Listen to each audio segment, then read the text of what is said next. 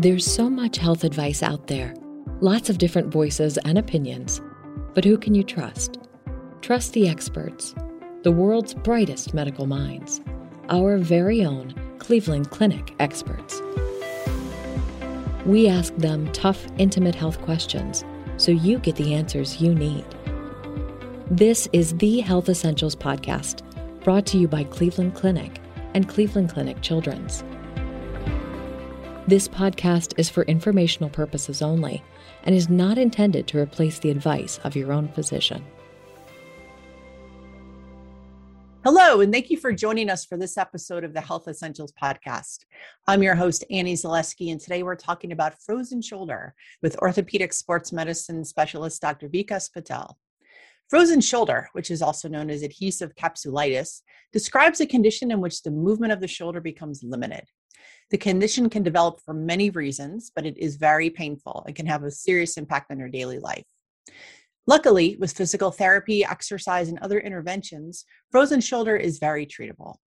Dr. Patel is here to talk about what causes frozen shoulder and the best ways to approach treatment. Dr. Patel, thanks so much for being here. Thanks for having me. So first off, talk to us a little bit. What is frozen shoulder?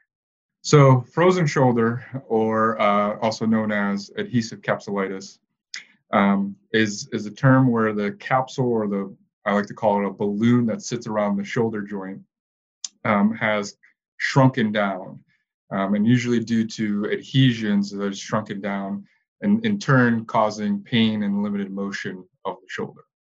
So as far as I know, there are 3 stages of frozen shoulder. Is that correct? Yeah, we do have terminology for the 3 stages, and it's pretty simple of freezing, frozen, and thawing.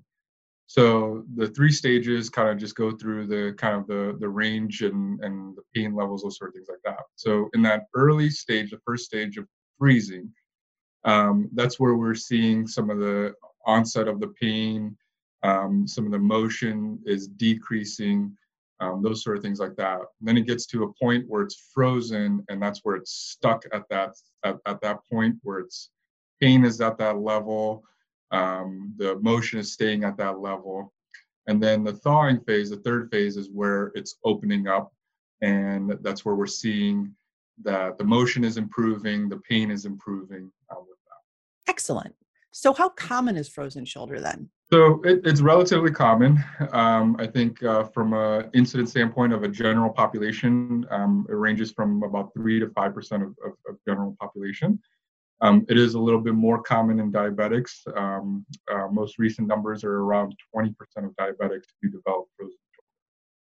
So why does someone end up developing frozen shoulder? Why would a diabetic, develop frozen shoulder maybe more than someone else in the population? That's a good question. And I don't think we fully understand why diabetics have a higher correlation of developing frozen shoulder. But along with kind of why else could it happen, mainly is due to decreased motion. So it's a lot of times we'll see it post-surgical where it needs to be in slings and immobilization. Sometimes it will occur after an injury, and subconsciously, as anybody would, if we injure a body part, we use less of it, and in turn that can kind of cause the adhesions and the capsule to shrink down and develop frozen shoulder. So in addition to diabetes, are there other conditions in particular that might make people more at risk for developing this? There's some thought in some autoimmune disorders that there could be some correlation with that. There's also an enzyme called HLA-B27 that has a higher correlation with frozen shoulder as well. So what shoulder injuries or injuries to the upper part of the body might make people more prone to developing frozen shoulder? So a lot of times when you could have a fall and you injure a rotator cuff, excuse me, and that sort of thing like that, again, we have a kind of defense mechanism built into us that we're going to not use the shoulder as much. And in turn, that can make the capsule angrier, develop the frozen shoulder, and make that worse. Along with that, you can injure the capsule. So remember, the capsule is the balloon around the shoulder joint. you can injure that capsule when we have a fall, or sometimes it's you more commonly with a fall, but sometimes reaching too far, grabbing something and lifting something heavily, that sort of thing like that can anger the capsule as well. Is there a typical age range where someone might develop this, or could it develop at all ages? More commonly we see is age range of 40 to 60 years old. A lot of times after 60, it could be issues of arthritis as a problem. Under can be, the joint is still developing, capsule, everything is still developing. So more commonly we see is 40 to 60. And going along with that kind of population group, females are a little bit more common to develop this than males are. Do doctors know why that is? Again, that's something that we don't fully understand why. I think that's just one of those many mysteries of why certain diseases are in certain genders or race or anything like that. It's just there's not a full understanding on that. So what are some common symptoms of frozen shoulder? How do you know you have this? So the two most common symptoms are going to be pain and decreased range of motion. And so pain is usually one that is significant. It's more than just kind of it's a sore, achy. It's a significant. I can't move. I move my shoulder any little bit. And then range of motion, decreased range of motion. A lot of times that's progressively gets worse to a certain degree, to a certain point, and then you're stuck at that point and just not able to improve that range of motion. Does frozen shoulder tend to come on right away, or is this something that develops over time? More commonly, it is a gradual onset of if we think about that capsule or that balloon kind of shrinking down. That is that can take time to kind of occur. So capsule shrinking down, those adhesions occurring, and the pain worsening, the range of motion worsening. And so in that freezing stage, that can vary 2 to 6 months even, of where that pain increases over that time frame, the decreased motion worsens over that time frame. And so a lot of times it is a gradual onset rather than I woke up and the next day I had a frozen shoulder. So speaking to that, I think a lot of times people worry about, that sleeping in an awkward position or moving their arm the wrong way could make frozen shoulder worse. Is that something people should worry about? That is not something to worry about. In fact, what we want is we want motion with the arm and with the shoulder to try to help open up that capsule or that balloon. So sleeping on it wrong or stretched out or any which way, that won't have an effect on frozen shoulder itself. It's just a matter of comfort level. So what I usually say to patients is that whatever feels comfortable sleeping wise, however it is, sleeping on your opposite shoulder, sleeping on your back, whatever it is that's comfortable, that's the best position for you. Are there any activities that you could do that might make frozen shoulder worse or exacerbate some of the pain and symptoms? So this is the same thing where it comes down to the symptoms. So again, what we want with the frozen shoulder is range of motion. We want the patients to be able to move their arm and try to break open those adhesions and break open that scar tissue. And so again, kind of pain as our guide. So if there's certain activities that bother it, well then, obviously we need to be monitoring that and, consulting with a health professional and that sort of thing like that. But if there's certain things that are not bothering it and it's kind of helping and keeping things loose, then that's what we want. What do you typically hear from people when they talk about how frozen shoulder affects their daily lives? Absolutely. So if you can imagine, your shoulder normally moves in a large capacity and it's free and all that. If we shrink it down and now you only have 25% of what you normally can do with that shoulder or that arm, or 30%, 50%, think about the day-to-day activities that you could normally do, reaching up at above the fridge or at that high counter to grab a coffee cup, reaching back and behind the car, those sort of things like that. Now, those motions are limited because of the shrunken capsule. And so now you can't do that. And on top of that, it hurts to do that. So to think about kind of those sort of things of everyday activity. So we get plenty, when we see patients with these, it's everyday things that bothers the patients with. And like I said, the pain is pretty significant with these. That's probably a really good sign then too, if you suspect you might have it, if you're finding that there's more difficulties and pain doing activities you normally would do easily, I would imagine. Absolutely. Yeah. So we get that all the time where, I was doing good and, over the last couple of months, just progressively getting worse of just, I can't reach up high enough. I can't reach back behind me, far enough. Plenty of women that say, I can't reach to do my bra strap. I can't reach to do my hair. Those sort of things like that, where you're just like noticing worsening over weeks and months of those symptoms. So let's move on to start talking about diagnosis and treatment. How is someone diagnosed with frozen shoulder, and what do doctors do to kind of determine that this is the diagnosis? Yeah, so when we see patients in the office, we do like getting an x-ray. We would prefer getting an x-ray for this. The main reason is that frozen shoulder will not show up on x-ray, but the main reason is to rule out other causes. In particular, arthritis. Arthritis can kind of be a similar symptom profile of pain, decreased range of motion in the shoulder. So that's the first thing that we like to do is get an x-ray, rule out any other causes that could be causing pain, decreased range of motion.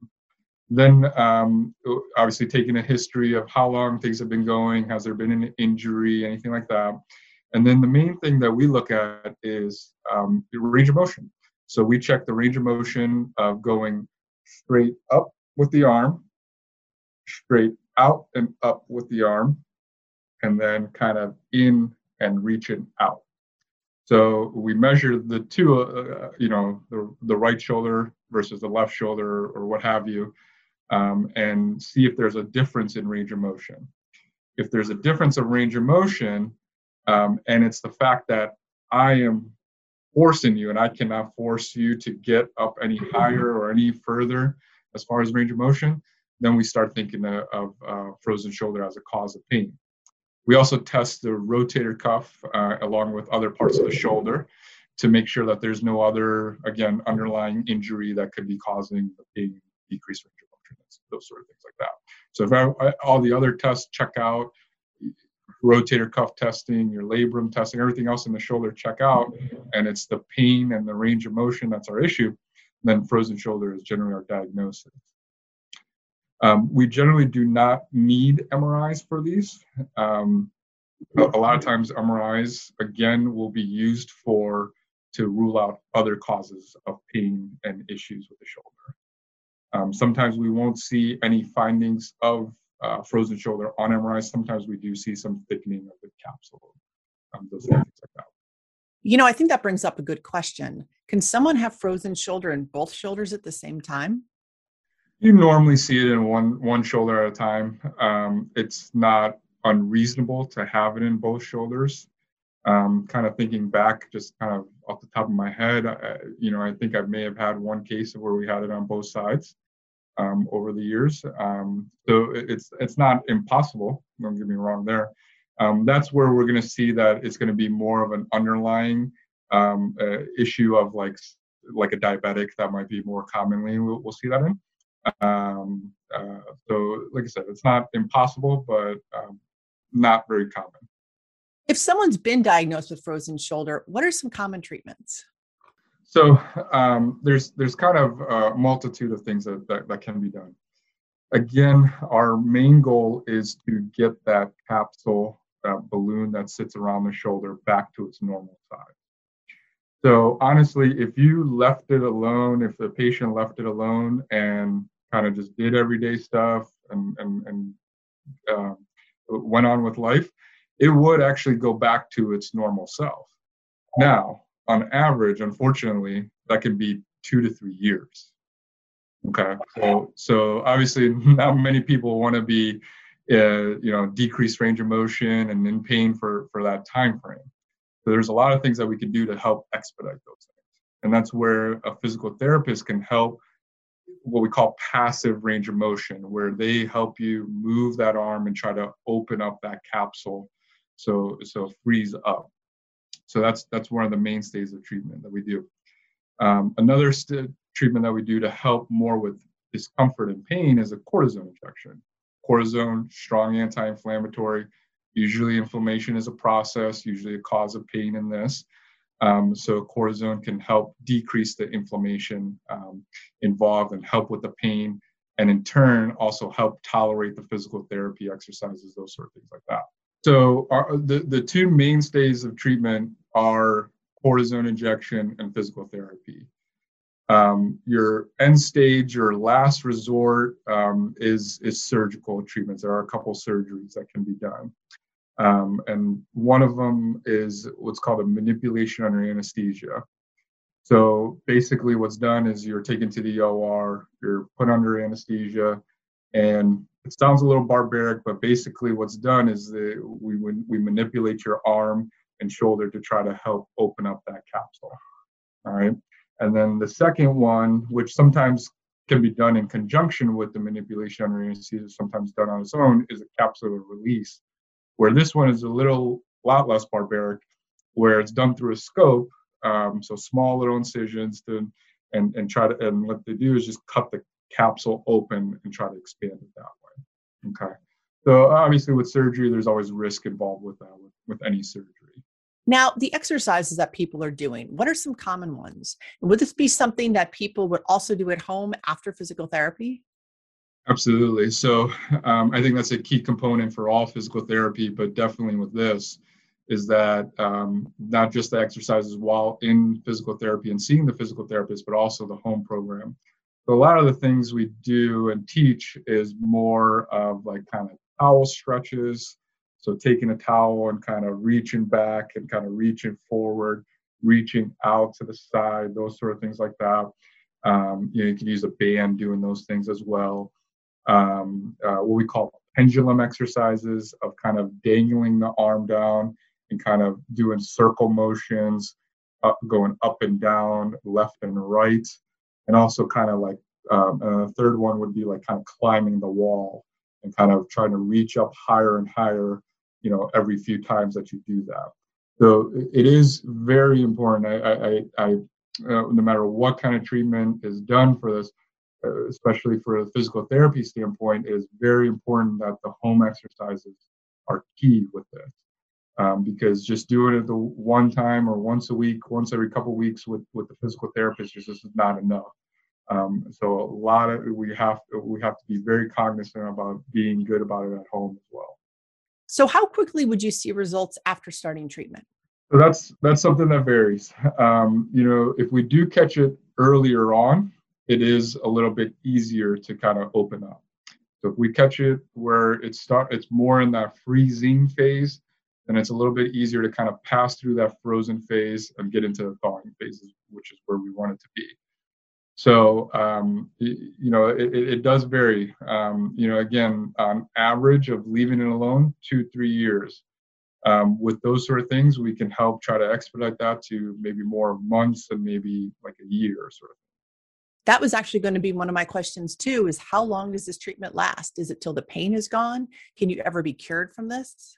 So yes, you can be cured from this. And my recommendation is always that continuing with all the modes of treatment as long as we need to until pain is gone and the range of motion is back to near completely normal. Usually the pain will go away quicker than the range of motion will come back. So I think just keeping up, again, harp on therapy exercises, but keeping up with those is a super important part of improving the range of motion. So one treatment for frozen shoulder is called a brisement procedure. What is this, and when might someone with frozen shoulder get this done? So this is something that's a little bit newer and exciting, especially here at the Cleveland Clinic that we're doing a version of that with some additive things into it. So what is a Briesman procedure? How to explain it is a hydrodilatation. So what we do, it's an injection procedure done in the office, done under ultrasound guidance. What I do is we do give a numbing injection around the nerve to kind of numb up the arm, make it a little bit more comfortable. Then we take a large amount of fluid, about 20 cc's or 20 milliliters of fluid. That is a concoction of numbing medicine, sterile water, and then steroid, as long as they're a controlled diabetic. So we take that concoction and inject it into the capsule to try to expand the capsule. In turn, try to also at the same time as it's expanding, it's breaking up those scar tissue, breaking up the adhesions. And so there's been some studies that show that is somewhat effective in improving range of motion. The steroid part does help with the cortisone part, does help with the pain. But what we're doing more recently here at the Cleveland Clinic is we're doing that procedure, and then immediately right after doing that, we're having you see the physical therapist. And then the physical therapist will do some passive range of motion stretching. So we want to take advantage of while the shoulder is full up and kind of expanded, and the numbing injection helps calm down some of that pain, that we can expand that capsule even more by stretching it out through the physical therapy. And with these two combined, which hasn't really been done, and this is kind of what's been exciting, we've seen significant improvement and significant results with this, where a month after an injection procedure like this, we see significant to minimal, or I should say, again, decrease pain, where we have minimal to no pain, and significantly improve range of motion, where it's not complete. And that's, I think we reiterate, that's not complete, but patients are very satisfied with the amount of range of motion that's improved, and most importantly, also involved with pain relief. Who's a good candidate for having this procedure? So that's something that we're continuing to look at, and in my opinion, what I have started to just start off with that procedure now, and go straight into it, and then from there going into still going to have the physical therapy, still going to have the follow-ups with that. Now you could always consider like just doing a regular cortisone injection, maybe if it's like an earlier phase, that sort of thing like that. But a lot of times when patients are coming to us, they've already in that frozen phase, and it's been going on for a while. And so I kind of counsel the patients saying, this is kind of our options. Most patients would agree and say, yep, let's do that, after I kind of explain that this helps expedite even faster. Now, the more involved surgical procedures you mentioned, at what point does a doctor determine, okay, this is what we're going to have to do because other interventions are maybe not working? The question of when do we proceed to surgery is a little bit patient. It's very patient dependent. So we want to exhaust all of the options: physical therapy, cortisone injection, Briesman procedures, if that's a possibility, and the last resort is the surgical option, because there are risks with the surgery involved, and so there is no set really time frame or anything like that. There's no really number of injections. It really does come down to the surgeon and the patient, and kind of, all right, we're not really getting anywhere with any of these treatments. I think it's time to move on and get to the next step. So if someone is undergoing treatment for frozen shoulder, are there any activities or things that you should avoid just to make sure you're not making anything worse? Yeah, no. So I think, again, we want motion. So motion is important for this. So we actually want you to try to be as active as you can. So keeping it moving, and again, pain is your guide, but trying to keeping it as loose, keeping it as moving, that sort of thing like that. a lot of common things that we see after, we injure ourselves again with frozen shoulder is that we stop using it. And so that's where frozen shoulder can develop. So we want to get things moving. We want you to try to be as active as possible.